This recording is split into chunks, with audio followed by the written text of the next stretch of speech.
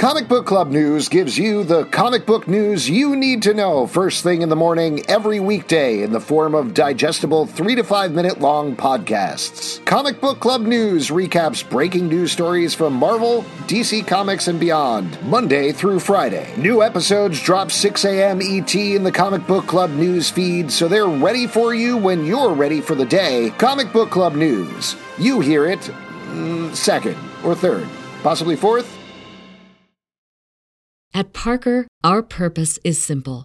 We want to make the world a better place by working more efficiently, by using more sustainable practices, by developing better technologies. We keep moving forward. With each new idea, innovation, and partnership, we're one step closer to fulfilling our purpose every single day. To find out more, visit parker.com/purpose. Parker, engineering your success.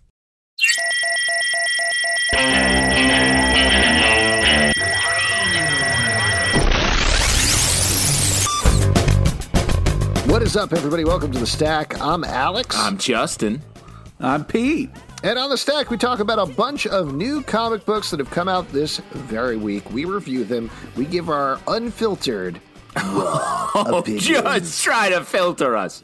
Good luck. It's never going to happen, and we're going to come out raw and hard on this first one.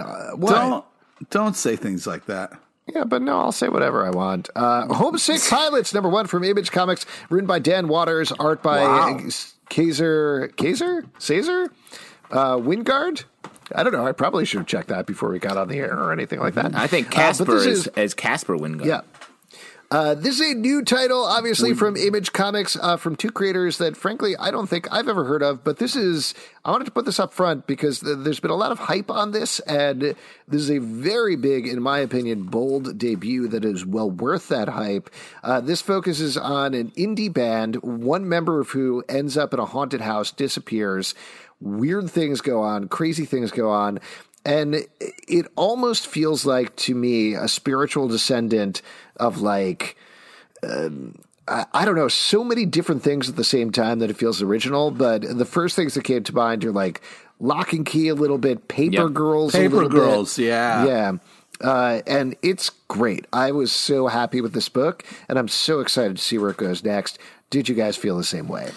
Yeah, I agree completely. I thought this book was great. The art's really nice, and it really makes you really feel along with the characters, especially in the first third. That like when you're young and you're like, let's go fuck around, let's go like mess something up, let's go like that like rebellious vibe. They do a good job of expressing that in a fun way, and then it does a nice job also of being a horror story that also edges into comic book world. It's not just a horror story, and I really appreciated that. Yeah, I think this is really a fantastic first issue. Like, does a great job of getting us set up with who's who and what's going on, and then tells a really crazy story. I also really love the use of like the all black panels are really great. Just some really fantastic storytelling from a comic book perspective. Like they really did a great job. I can't recommend this comic enough. It's really interesting, and I cannot wait to see how this unfolds. Really impressive. There's a double-page spread in the middle of the book that was laid out in a way that, honestly, as a comic book reader, was kind of confusing for me. But once I realized what they were going for, I really appreciated and liked. Where two different groups are coming to a haunted house at the same time, but coming from opposite ends of the house. So the way you read it is you follow one group and then they meet in the middle, and then you follow the other group from the other side of the page. So one is going the way that we read in America, the other is going the way that, you read anime. But it took me a second for my brain to adjust to that, but I thought it was such a smart, fascinating way of laying out the page. And that's what plays throughout the book, is just these really top-of-mind choices that they're going for. Yeah, and it's just a book that feels very cool. Like they're all musicians. They seem like they're in cool bands. It feels like It's just a good. You want to hang out with them. You're wondering what they're doing. Will they give you a call? Justin, it's okay. You're cool, man. You don't have to, just want to hang out with the cool kids all the time, No, I'm just saying, like, hey, nerds, I'm going to hang out with these cool musicians. I'm out of here. Watch me call a nerd.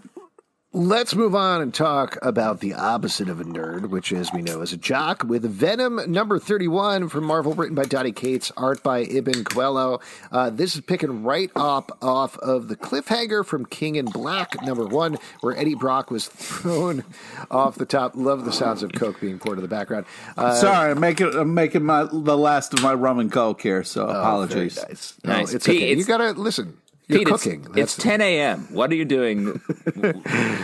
You're cooking breakfast for your kids. Do Venom number 31, Eddie Brock has been thrown off of a building, and this takes place during 32 seconds? 31 32 seconds? 32 seconds. Could have been 31 seconds. Could have matched the number of the book, where he is falling to the ground and various things are going on, and he's thinking back on his life and the mistakes he'd made. What do you think about this issue as a follow-up to King in Black number 1 in particular?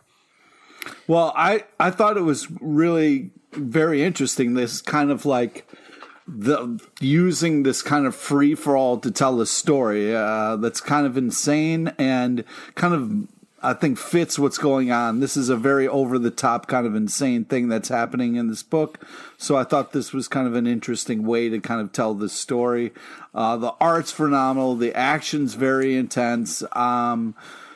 Yeah, it's impressive how much story we get in as a person is falling to maybe their death. But the art, I cannot say, is just how creepy and like weird and disgusting it is. It's really impressive the way they're doing it. Yeah, I mean, especially after how big the first issue of this crossover was, with like so much happening. Like, I really like this issue, despite the fact that it takes place in 32 seconds, really slows the action down. And it's sort of like setting the table. Like, we're meeting a lot of the players that feel like they are going to be the core characters in this crossover. Eddie Brock, obviously, his son Dylan, Null, and we really get in their heads as we are moving forward. So I appreciate this. And it's like one of those issues that's sort of just like a showpiece. Like, it all takes place as this one quick thing is happening. And the art's amazing. Yeah, it seems like the son's going to be a part of this somehow, Yeah, I think so. Maybe a little bit. Well, but let me just say, from the last issue was a huge broad strokes. You saw as much of Dylan as you did of Captain America. So, like, I do think this issue is important to be like, yes, Dylan is like the linchpin of this crossover. Yeah. Yeah. Well, to your point, Justin, I think what's really nice about this is creating different tones. It could feel, since you're coming from the same writer, you could be getting big, bombastic King in Black and then big, bombastic Venom, but instead he's using them to hit two different storytelling modes to continue the same story, and it's a very smart decision. Let's move on to talk about the comic book history of animation #1 from IDW, written by Fred Van Lente, art and letters by Ryan Dunleavy. We have talked to Fred and Ryan about many, many series that they have done, comic book history of comics, action philosophers, other things like that. They have been diving into specific histories forever, and this is no different. Just a reliable duo, and I say that in the best sense, that when you see comic book history of animation at the front, you see who's doing it, you know what you're getting. It's smart, it's funny, it's informative, but it's a good story at the same time. I just had a blast reading this, and it's so packed with information. It's a good value for readers as well. Yeah, I loved the kind of like, you've heard stories over the years, but this is really informative. The fact that there's like a spinning house that rotates with the sun, that was really cool to find out. This is really cool, very nerdy in all the right ways. The art does such a great job of like keeping things like action oriented and fun. So it's not just like facts. Like, they do a good way using the storytelling to kind of keep things fun and light. So it's really impressive what they can accomplish. Yeah, to your point, Pete, they really do a great job of just selecting the facts, details, and just story points that they tell about these historical figures. What I got really excited about is the animation studio that was like basically the first Hollywood studio in Midwood, Brooklyn. Like, I want to go drive out there and look around and be like, this is like the first Hollywood-style studio is like right sort of 20 minutes away from me. Like, that's awesome. Wow. Well, to that point, I think it's interesting the different things you can pick out. Like, the thing that really drew me in was the story of Winsor McCay, who created Little Nemo and Slumberland, and how crucial he was to the development of animation as an art form, which I feel like was one of those facts that maybe I had heard at some point and kind of ignored or not really gotten stuck in my brain. And to hear it again in this way, and as part of the story that eventually leads up to Walt Disney, while not necessarily getting into Disney Studios, it's good. It just really draws a narrative line between these things, which is what the best history stories do, the best history lessons do. And this is one of them. Yeah, there's another great panel where Walt Disney, who was sort of a dick, all of his animators that he had crossed are flipping him off wearing Mickey ears. That will really resonate. I was a huge fan of Felix the Cat as a kid, and so that part where Felix is pissing on an exec's desk really made me laugh. Yeah, you'll laugh so hard your heart will ache, your sides will ache, and your heart will go pitter pat. Sweet Tooth Return #2 from DC Comics by Jeff Lemire. This is, as you can figure out from the title, the continuation, reverberation, whatever you want to call it, of the original title. I think there's a lot of things going on here with Sweet Tooth. We don't necessarily know the full story or exactly what is going on with this new Sweet Tooth, but we find out a lot more about the world that he is in this issue, as well as potentially what's going on and how it maybe ties to the first series. Or maybe not. Feels like there's more swerves going on. This is just great to revisit again in this new way. It's eerie, it's weird, it's dark. I am loving this series. Yeah, this is a crazy issue. We're slowly kind of learning more of what's going on, and I really like this kind of new friend that we meet. I think this is a very interesting character. I'm excited to learn more. This is very exciting to be back in this world kind of in a fresh way. And I really hate the creepy old church guy, but I'm excited to read more. This does a great job of like getting you pumped for the next issue.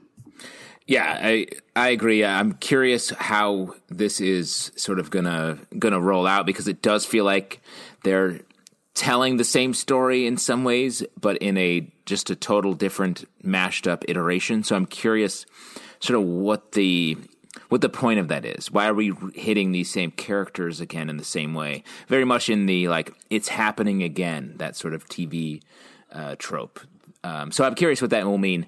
And I just got to say, nobody draws like crusty old villainous dudes better than Jeff Lemire. Yeah. Yep. Next up, Scarant Hood #2 from IDW, story and art by Nick Roche, colors by Chris O'Halloran. We had Nick Roche on the live podcast a couple of weeks back. I really enjoyed the first issue of this one. I think in particular, Justin, you were probably the biggest fan of the first issue, which found a bunch of parents dealing with some weird going on at their kids' school.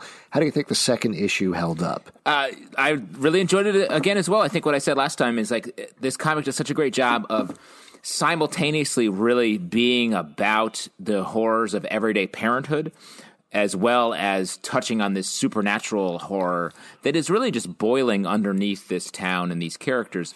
And this issue does the same thing. Like, we get a lot of great scenes with our main character and his kid that he's raising on his own, and sort of the little like mistakes you make when you're a parent, when you're distracted and you apologize, and like it just felt.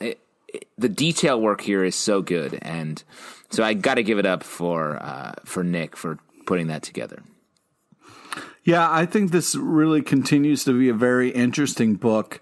I love the kind of like almost scary things that kind of happen in this. We're getting a little bit more story and like a little bit less of the kind of like ghost kind of stuff, and more like, okay, this is the team that we're going to be kind of leading this expedition as we move on. So I think this is a really great issue. The art is fantastic. It's kind of a cool world, and I'm excited to see where it goes. And the art, again, I really like it. Like we talked about with the first issue, I think this does a phenomenal job of capturing the frustration and terror of being a parent and then funneling that into actual horror things and ghosts. There are moments in here, as Pete pointed out, there's less of the supernatural activity, but the moments that were really just made my heart beat faster were the things about thinking you're a bad parent, being a bad parent, acting like a bad parent.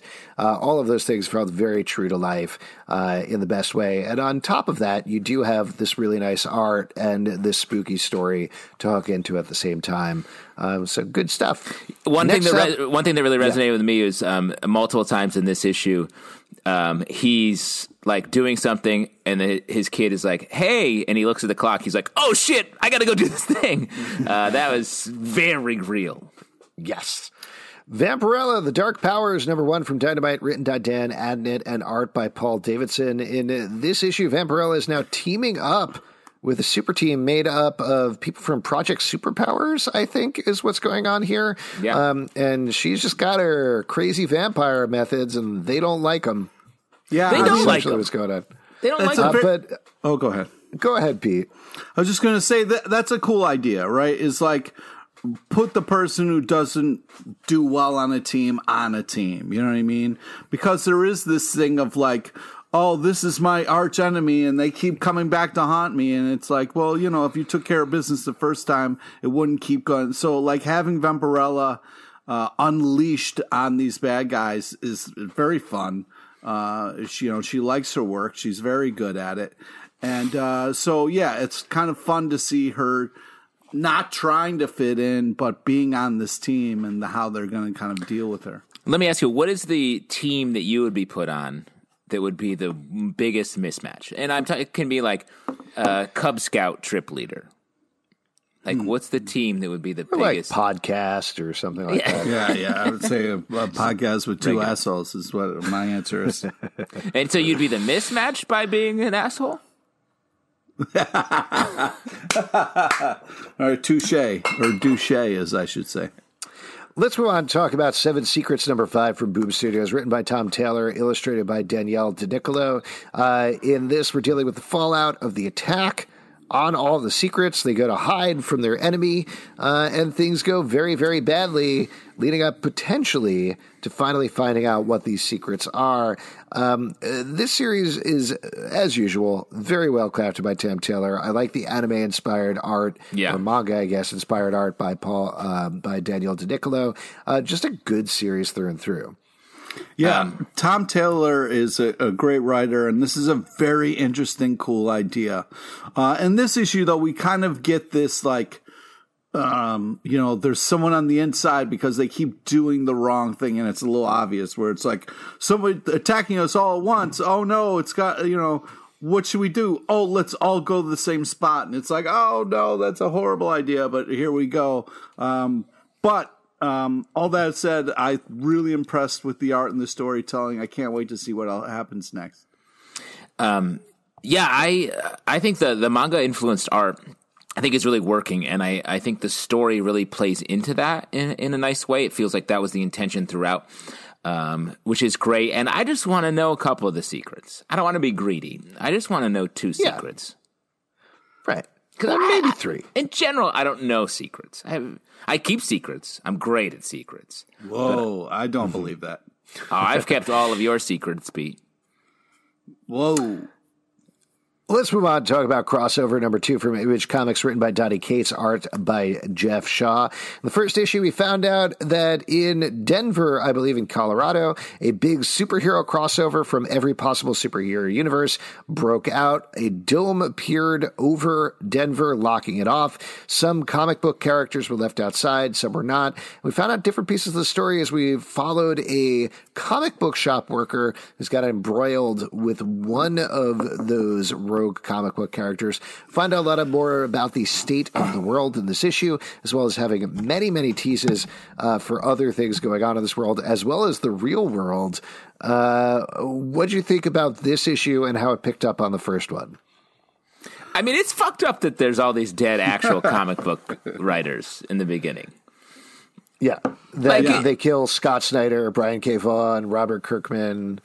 There's somebody else. Chip Zdarsky. And do you think CNN would be leading with these names? Like, all these comic book writers. Chip Zdarsky, Scott Snyder. I did like the joke where they were like, Brian K. Vaughan, Marvel Comics writer. And I read that first page and I was like, Marvel Comics writer. And then the next page is the comic show writer being like, Marvel Comics writer. So, well played. That was very funny. And you could tell that this is all sort of a wink. The winks here are strong and good. And strong winks for strong sure. Winks. And the story, it's such a good concept that it's one of those premises that almost feels like it's going to break under the weight of the story. But Donny Cates does such a great job of really striding that line and keeping us just on the good side of like, no, this is working. These people are going to enter the dome and encounter all of your favorite superheroes, or maybe not. We get the scene in the superhero prison where you see the arms of some characters you recognize. That's really cool. Yeah, it's cool. Yeah, it's like Batman's there, Spawn's there, Spider-Man, a bunch of others like that. It's definitely Easter egg heavy. The Thing, yeah. I really thought the way that they intertwine different styles of art in this book is really impressive. A lot of the shading and shadowing and coloring really is impressive. And it fits well in this story, which is really cool. And then we got like a really creepy reveal at the end. I think this is very interesting. Unfortunately, they lean a little hard on like the comic book shop person is a little out of their gourd. It's like, I would just like one normal comic book shop owner, just one time, just one person got their shit that, but, I really like this story. The Cates does good work. I'm excited to see how this, unreveals itself. Yeah, good stuff across the board. As you mentioned, Jeff Shaw's art is really gorgeous as well. Let's move on and talk about Spider-Man #5 from Marvel, written by J.J. Abrams and Henry Abrams, art by Sarah Pichelli. This was a huge launch, I want to say, a year ago at this point, something like that. Ages ago. Yeah, ages ago, because, of course, J.J. Abrams and his son behind it. Unclear how it fit into Spider-Man mythology, but it was very much its own thing. And, of course, circumstances worked against it with COVID and delayed things. It seems like maybe it would have been delayed a little bit anyway, but who knows? But how do you think this wrapped up? Sadly. This was, we talked about this, I think, back when the first issue came out, that seeing Peter Parker be like a distant parent and a jerk, or an absent parent, replicating the mistakes that he suffered from, where his parents died, obviously, and then Uncle Ben died, seemed very out of character to me. So that was a hard pill to swallow. And then to have the way this issue ends up, I was like, I appreciate the sacrifice Peter makes, and I like the reveal that we get at the end here.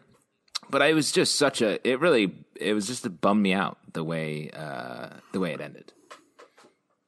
Yeah, it's really kind of crazy and over the top, and it's got a little kind of like Aliens meets Spider-Man kind of vibe to it. But I feel like the heart of Spider-Man is still in this story, which is nice. At the end of the day, still trying to do what he can, trying to do the best that he can. Whatever a spider can. Yeah, and but it's very gross and it's kind of scary, but there's some heartwarming stuff in it, This was kind of a bummer for me. I think Sarah Pichelli's art is always great, and there's some phenomenal action sequences in here, but this is quippy even for a Spider-Man book. Like, everybody is joking all the time, even in the middle of dire circumstances, to the point where everybody kind of sounds the same. It wrapped up very quickly. I don't know if it was a victim of pacing necessarily. It certainly felt like that could be part of it. But after an intriguing start, I felt like this fizzled a bit at the end for me. Even if it is worth picking up for Pichelli's art, who is always good on Spider-Man, personally. Yeah. I thought you were going to say more. American Vampire number 1976. Number 1976. A lot of issues on that one. American Vampire 1976, number 3, DC Comics, written by Scott Snyder, art by Raphael Albuquerque. This is continuing the storyline where Skinner Sweet and his pals are robbing an old train. Great train robbery. A little bit of a twist on that as they fight the end of the world, and some other dark things go on as some of our other characters track down Dracula. Man, I love how much they're blowing out the mythology on this book. And just as always, Scott Snyder loves his details in a very good way, and Raphael Albuquerque loves details. Raphael Albuquerque just draws the hell out of a book. Yeah, the Kirky just kills it. One of my favorite artists on a book. Never heard him called the Kirky. But yeah, I this was my kind of favorite who's issue. Your favorite Star Trek captain, Pete? Kurt. But James Kirky. Yeah. What's your favorite thing to eat on Thanksgiving, Pete? Jerky. Beef jerky. Stuffing. Yep. No, but a really fun bit at the start. I really like that. And then they had like kind of what I like about this is they're having fun, but there's also some like crazy kind of ideas poking around here. I wrote this down. The world becomes a greenhouse, and all the buried secrets will come poking up. I thought that was a very kind of cool line in there. I mean, the art's phenomenal. The action in this issue really moves. It's got a great kind of pace to it. Amazing last panel. This is a great issue. I think this book is one of the most consistently successful comic books on the stand. Like, Scott Snyder and the Kirky know how to really just deliver the great action, great character moves, while at the same time pushing the story forward. The reveals at the end of the issue are super exciting. This book is just so good.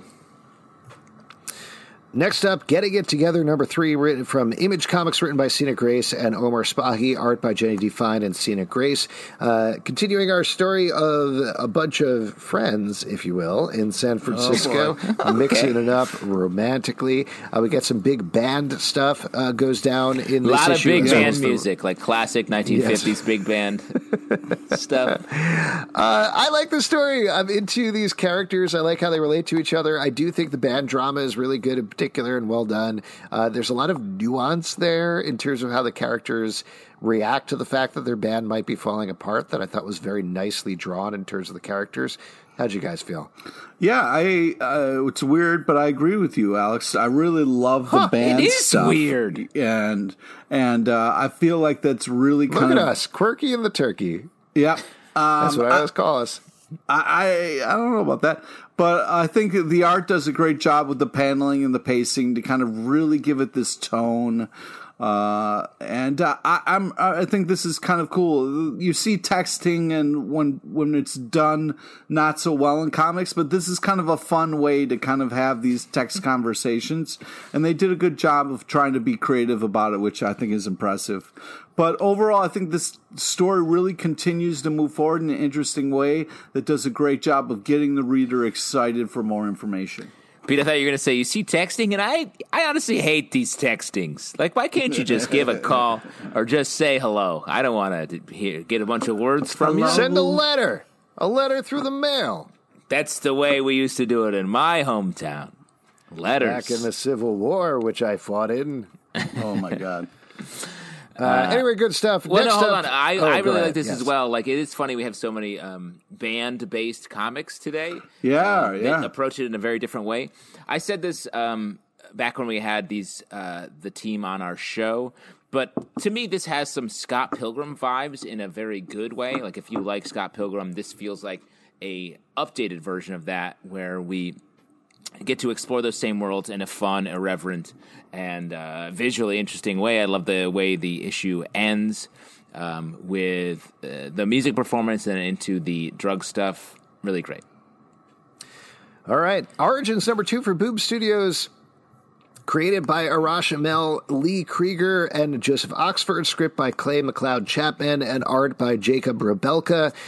This is continuing a weird future story of a virus has mostly wiped everybody out, seemingly. There is a guy who, as we find out, spoiler, but right at the top of the issue, has been cloned, has been resurrected, potentially a bunch of times. We find out a lot more about his past here. I think our general impression of the first issue was gorgeous but confusing. Do you feel like it's more straightforward in issue 2?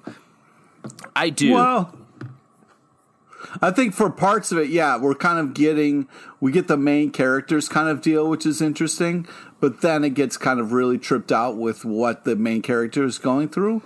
But man, the art is fantastic. It really feels like this otherworldly, which is very impressive.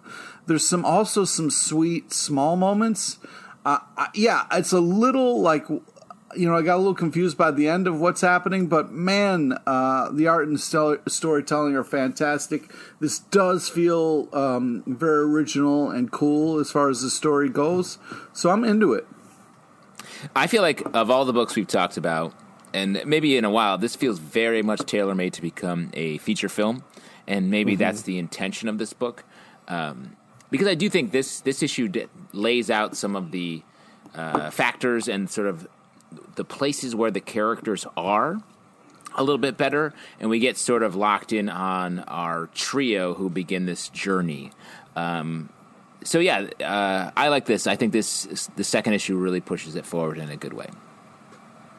Next up, King in Black, Namor #1 from Marvel, written by Kurt Busiek, art by Benjamin Dewey. So right off the bat, I will say, I thought this was a great Namor story. It's Namor dealing with some issues in the present while he's flashing back to his past. So we get fun, young, shirtless Namor, kind of like a little skinnier, a little smaller, dealing with some young... Tiny. Yeah. Shirtless. Don't make it weird, He's like Don't a make it cute weird. teen Namor. Yeah, and Alex, you were saying his nipples are a little smaller. What the fuck, man? They're very hard because he's under the water. Yeah, it's cold. What? It's cold he's down got there. Those little nubbins going on, you know what I mean? Yeah, it's like from that song from The Little Mermaid, like, it's always colder and your nipples are harder under the sea. Yeah, What you've the got fuck? those nubbins down where All you're right, stubbing stop. under the sea. Stop. It's a good Namor book. I don't understand how it connects to King in Black. And this is a problem. I mean, I do want to talk about this book in a second, but I love the King in Black #1. As we talked about in this very stack, I like the Venom issue. This very stack? In this very stack. The other issues they've released so far have been weird. I don't know what this has to do with King in Black yet. This issue, the Union, which we reviewed last week, also is like, here's this new concept. There's a wet dragon in here somewhere. Don't worry about it too much. And then I don't know if you guys read the Atlantis Attacks issue that Greg Pak wrote, which was real good, but ended with like the most red skies of red skies possible things, where they were like, I wonder what's next for us. In the background, there were some dragons, and that was it. And it's just like, don't label it as an event if it doesn't actually have anything to do with the event, you know? Yet. They could be leading up to it. I appreciate the fact that Marvel was like, hey, listen, we need you to tie it in. And they were like, you go fuck yourself. I'm telling the story I want to tell. And we'll put a fucking banner on the top so everybody will be happy. I think this is a good issue. Namor is usually a complete douchebag. So it's nice to see younger, less douchey version a little bit. I think there was a lot of cool real quick, characters. What did you think of his nipples? I'm not going to fucking answer that bullshit. Honestly, I'm more of a larger nippled Namor guy. Like from the beginning, I appreciate sort of the more. Well, how he's grown into his nipples, right? I mean, it's a thing that as he gets older, like it's part of his history.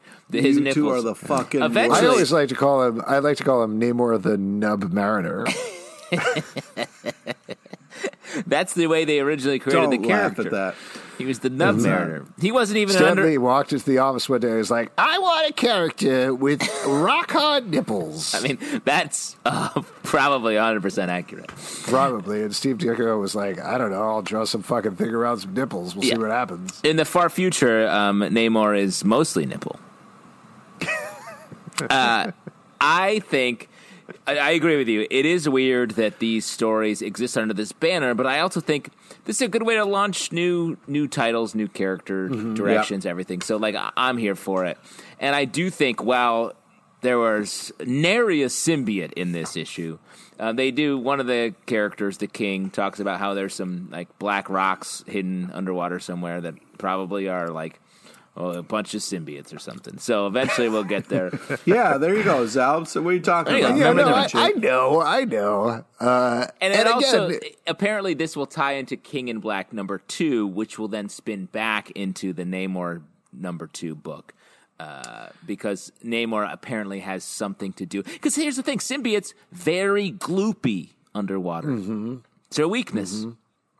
There is a point in this book where somebody offers somebody a piece of food. They're like, you got to try this. This is really crispy. And that didn't track for me because there's not a lot of things that are very crispy underwater. That's fair. That is 100%. I will say if you were to eat a lobster whole, it would be crispy.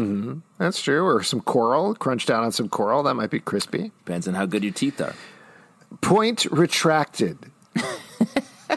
This is a good book. Let's move on to The Vein #3 from Odie Press, written by Elliot Rahal and illustrated by Emily Pearson. We checked in on the first issue of this book, which is kind of turning into its own sort of American vampire story. Yes. Following a group of vampire criminals throughout history, throughout important moments in American history, or world history, I guess, actually. Here we get them through several decades as they try to get blood, as they try to hide out. I think we're big fans of the first issue. Do you think this concept is still holding up 3 issues in? I like this book. I do think this is like an American vampire that's coming at it from a totally different way. It's much more focused on the passage of time for vampires, which I think is fun. I like these characters. I like the action here. It's very funny that the back half of the issue focuses on the most gabagool, goofy-ass gangster character in the world. Yeah. He's like, hey, I'm Johnny Bonanno. Hey, I am fucking doing That part was crazy. And then he's just like, yeah, I'm going to be a fun guy. Okay, Don Gambolino. I sell blood to vampires. And I didn't mention that before. No one killed old Bananas yet. Yeah, no, just call me Bananas. The classic gangster Johnny name. Bananas. Good stuff. What did you think about this issue, Pete? I mean, it's interesting. It's great artwork. You know, the subway stuff really made me miss New York.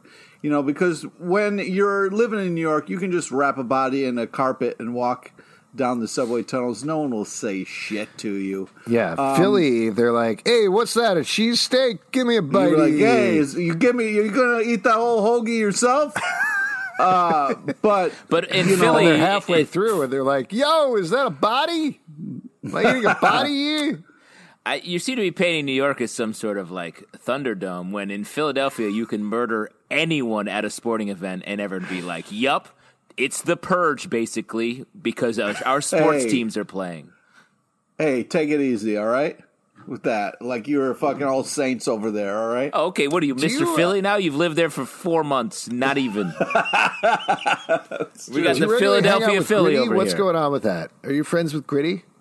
Gritty, yeah. Our next door neighbor made his own Gritty costume. It's a lot of fun. No further questions. Great. Well, everyone in Philadelphia has to have a Gritty costume, right? They come by and check. Yeah. Last but not least, Red Sonja, The Price of Blood, #1 from Dynamite, written by Luke Lieberman and art by Walter Giovanni. This is started off with Red Sonja captured in a dungeon. She flashes back, tells the story of how she got there. Typical crazy Red Sonja adventures, getting drunk, killing people. You know how it is. But how do you think this held up? Was this a new, fresh take on Red Sonja? Is it a story you want to read more of? What are your thoughts? It's interesting. I haven't read a ton of Red Sonja, and I didn't know she was this sort of like partying, fun-loving. I thought she was sort of grim.